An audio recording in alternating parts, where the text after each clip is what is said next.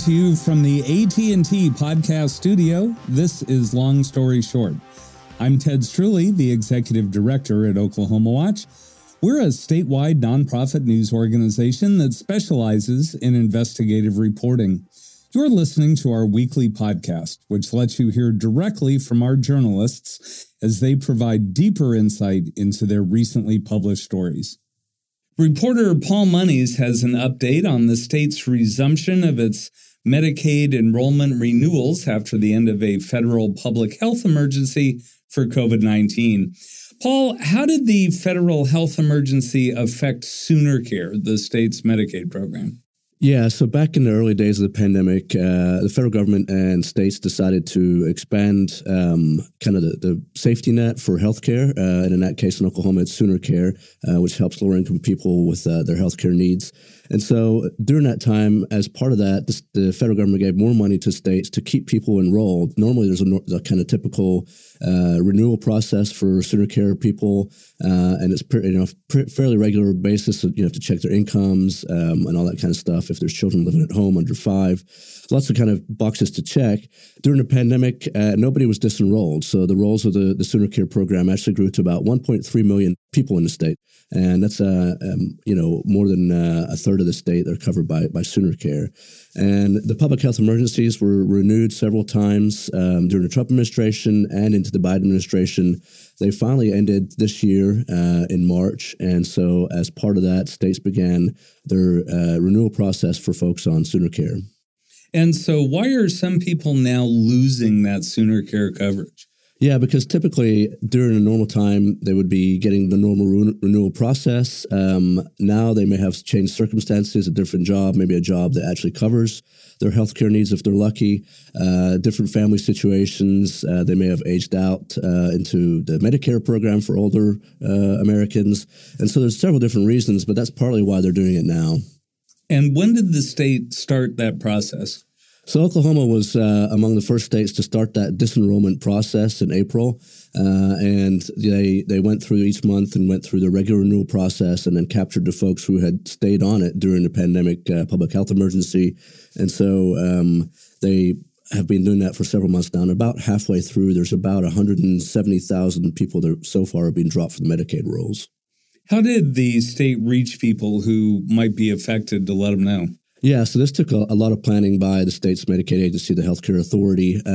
They had been planning for this for more than a year, and actually they started sending out letters to people enrolled in Medicaid and SoonerCare back in February, basically letting them know, hey, we're going to come to you, ask you for more information in the next few months. They sent out a series of 4 letters, including some that are color-coded. There was a purple letter that came out that was supposed to be, stand away from regular junk mail in your mail. Of course, a lot of this population moves around a lot. They don't have regular access to internet. So there was issues renewal process online. And in fact, that led to a kind of temporary pause in the summer. The federal government was really quite concerned with the rate of people being kicked off Medicaid under what's called a procedural denial. And that's basically they didn't fill out the proper paperwork. They didn't return paperwork. They didn't go through the online enrollment process to its completion. Now, the state put that process on hold during the summer, as you suggested. Were the federal government's concerns over the procedural problems, was that the only reason for pausing that? That was definitely ones the feds looked at. They were also looking at other states who had kind of information already on file for some of the people that got disenrolled in other states and said, hey, you're not checking the right paperwork. For example, people that qualified for food stamps or temporary programs like that. And so they said basically double check, make sure everyone that you capture is enrolled, does qualify, because we don't want people to be able to qualify and not be in the program. All right. Well, what are those people who are affected by this, who no longer have the SoonerCare benefit? What do they do for healthcare? Yes, I mean, generally, this is a very low-income population anyway. The lucky ones, the few that have employer-provided health care, that's probably the best-case scenario for them. Then it goes down the line. Folks who are kind of close to that eligibility income limit, they can go to the federal marketplace for health insurance and get programs on there with deductibles and get federal subsidies for those plans. And then some of them may actually, like I said earlier, age out into the Medicare program for older Americans. Some may get benefits from their tribal nations, and then some may get benefits from the Veterans Administrations. For other folks, it includes kind of maybe just going to federally qualified healthcare centers that offer kind of low-cost care to folks that qualify, and then down the line to free clinics where they can get free healthcare. So it's really kind of a mixed max of options for folks, but they're all fairly low-income people in the first place. Now, the state is transitioning to a managed care system. How will SoonerCare enrollment be affected by that? That's right. Yeah, I asked the healthcare authority, hey, you're going to a different payment system for your providers. At the membership level, that's not supposed to be much different for them. It's mostly a payment model for the state to move to save money. But they said that the healthcare authority, even after it picks the private insurance companies that will administer the managed care program, it will still be involved in enrolling and keeping those renewals going. So the state government will still be involved in that part of it, even under managed care, which is coming next year. All right. Well, thanks, Paul. You can read all of Paul's coverage about the changes to SoonerCare in Oklahoma, as well as his other coverage related to state government. You'll find it on our website, oklahomawatch.org.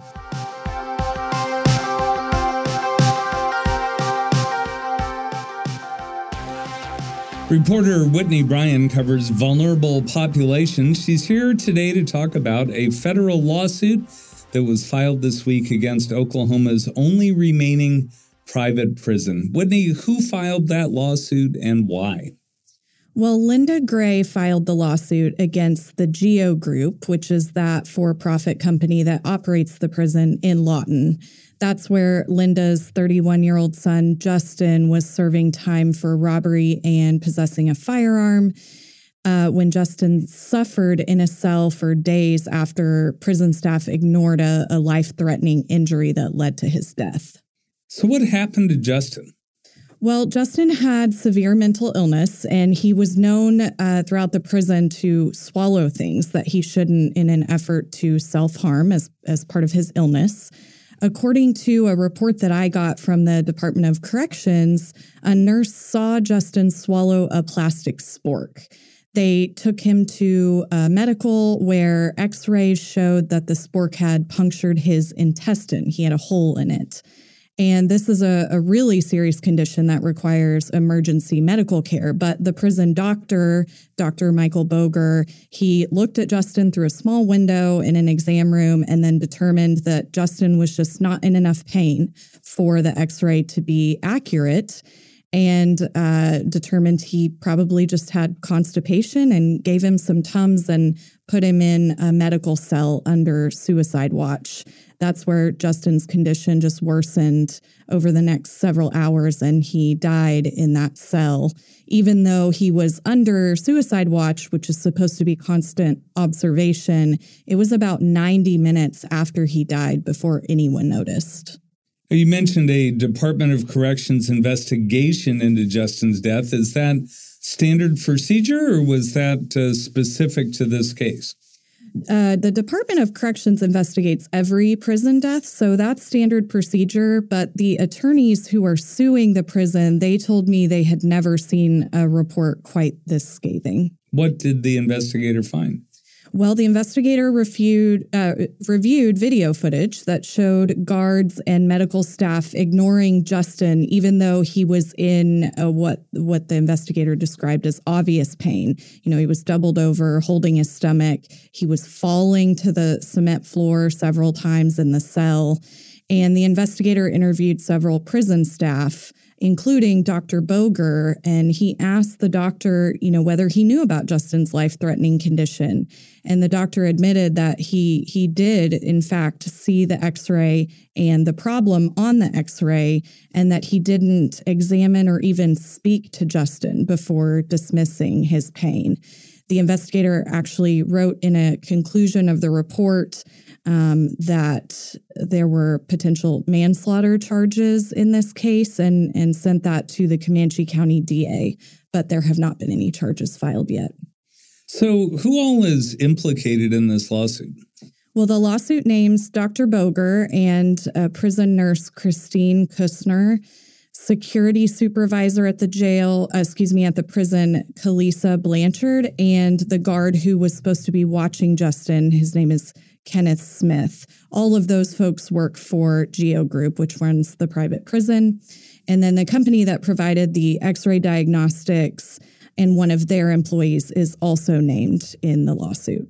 So two companies, Geo Group and the radiology company, plus several individuals all named as defendants, right? That's correct, yes. The Department of Corrections started to recapture Oklahoma's private prisons back in 2020 after criminal justice reforms drove the inmate population down.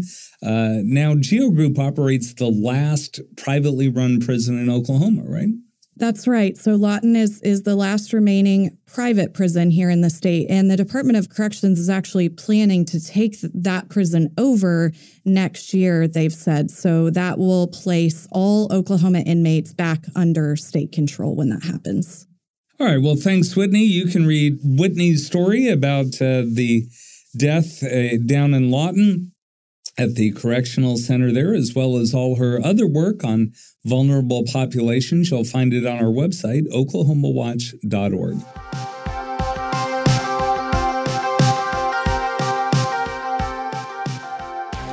Reporter Paul Monies recently wrote about a $4 million contract given to a California company to set up and administer the state's new private school tax credit program. Paul, can you give us a quick recap of those new tax credits? Yes, if you remember back to the spring during the legislative session, this was a huge kind of point of contention between Republican factions in the House and the Senate. They were all aligned that they wanted something like this to be approved. They just differed on how to get there. But they finally figured out a compromise, and in the end, we've got private school tax credits that are available anywhere between $5,000 and $7,500 per child per school year to help for private school tuition and other fees. Now, how did you come to find out about this contract with the California company? Yeah, so this law has just gone into effect this month, and as part of that, there was some emergency rules that were going through the Oklahoma Tax Commission. We kept an eye on that. There was some public comments that we're still tracking on that side, but I was at actually one of the meetings where they approved the emergency rules to administer this program, and they mentioned during the meeting this company called Merit, which I hadn't heard of before, so I started asking more questions about that and found out that they had actually signed a contract with this California company called Merit International to administer and set up this tax credit program. Did the amount of that contract surprise you? It did, yeah. The state is spending almost $4 million this next year to administer and set up this program. That's 4 times as much what they told lawmakers back in the spring. They did a whole fiscal analysis of the bill. The Tax Commission pointed out some issues that it had on the policy side that it would have problems implementing. And it also said that, well, we can do this in-house for about $1 million the first year and about $700,000 the second year. Why did the tax commission use a contractor and not do it as part of their normal functions? You just said they could do it in-house for about a fourth the price. Yeah, that's what they told lawmakers in the spring, obviously, and now as they've gotten more into it, they realized there were some holes there in the legislation that they weren't kind of filled out by statute, and they couldn't fill with the rules either, and so there's some issues with the legislation that would have to be tweaked in the next session, and kind of the lawmakers have kind of agreed that they'll have to do that as well. But in the meantime, they're kind of under a time construct of getting this done and ready to actually have applications accepted in December this year. And so they said, well, look, we can't do this in-house with the time that we're under. We have this contractor who has come out and said that they've got some expertise in this field. The agency itself said that they're picking up the slack internally, the extra $3 million from their own budget, and then the legislature gave them $1 million in extra appropriations to actually set it up. So there's still negotiations ongoing about who's going to actually be on the hook for that extra $3 million. Is it like an appropriations process, or is it coming out of the tax commission's regular budget? Were there other companies bidding on that contract? This was not actually bid out. They said they went through the process that you can basically, it's kind of a streamlined process the state uses where you can pick vendors from a list. And so the tax commission said it went to the Office of Management Enterprise Services, asked for a particular type of IT contract under this list, and this Merit International was on that list. We still don't know exactly when Merit got on that list, but the Tax Commission picked them from that list. Merit issued kind of what is called a statement of work, saying how they would do it, how much it would cost, and Tax Commission agreed to that at one of their meetings. Now, the state's existing Lindsay Nicole Henry Scholarship as for students with disabilities, that has a different vendor to administer that, right? That's right. Yeah, that's been around about 10 or 12 years now, and that's a scholarship program. Basically allows vouchers to go to private schools for children with disabilities or other special needs. There's about 1,300 students that are enrolled in that program this last academic year. That is actually administered through the State Department of Education, so it's a little bit different in terms of it's not going through the Tax Commission. It's a straight-up voucher that goes to the schools themselves directly. And another vendor was picked by the State Department of Education to do that, and that's called PCG Scholar. All right. So what's been the reaction from lawmakers about the Merit contract? Yeah, I mean, there was some surprise about just the amount of it, and that it went to a private contractor. Democrats, who had concerns during the passage of the bill, and none of them voted for any of this in the spring, said that it kind of made their predictions come true. They said that there was problems with tracking this, problems with setting it up. They wondered if the estimates the Tax Commission gave were high enough back in the spring. And they said that they were really kind of surprised that a private contractor was given this kind of money to administer this program, given that the state has not had a great track record with other kind of private vendors administering money in the educational setting, most likely some of the gear funding that went through Class Wallet back during the first parts of COVID. All right. Well, thanks, Paul. Paul Monies covers state government for Oklahoma Watch. You can read all his work on our website, oklahomawatch.org.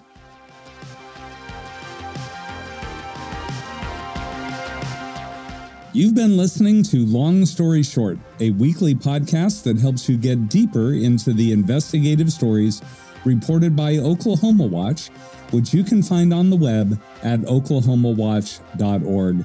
This episode was recorded at the AT&T Podcast Studio. For Oklahoma Watch, I'm Ted Streuli. Thanks for listening.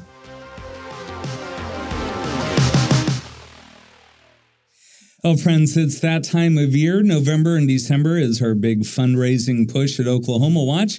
We are a 501c3 nonprofit independent news organization that brings you investigative and explanatory reports from all over Oklahoma. And in November and December, we have an opportunity to triple any donations that come our way. The Miami Foundation matches dollar for dollar, and this year we're delighted to say the Arnall Foundation here in Oklahoma is doing the same thing. So any donations at all, every dollar we get in turns into $3, which helps ensure our success in 2024 so we can keep bringing you all that great investigative work.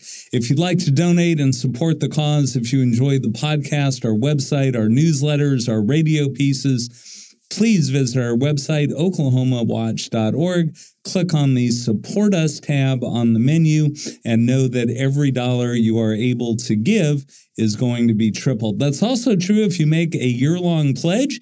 If you pledge $10 a month, that counts as $120 toward the matching gift. So your $10 a month turns into $360.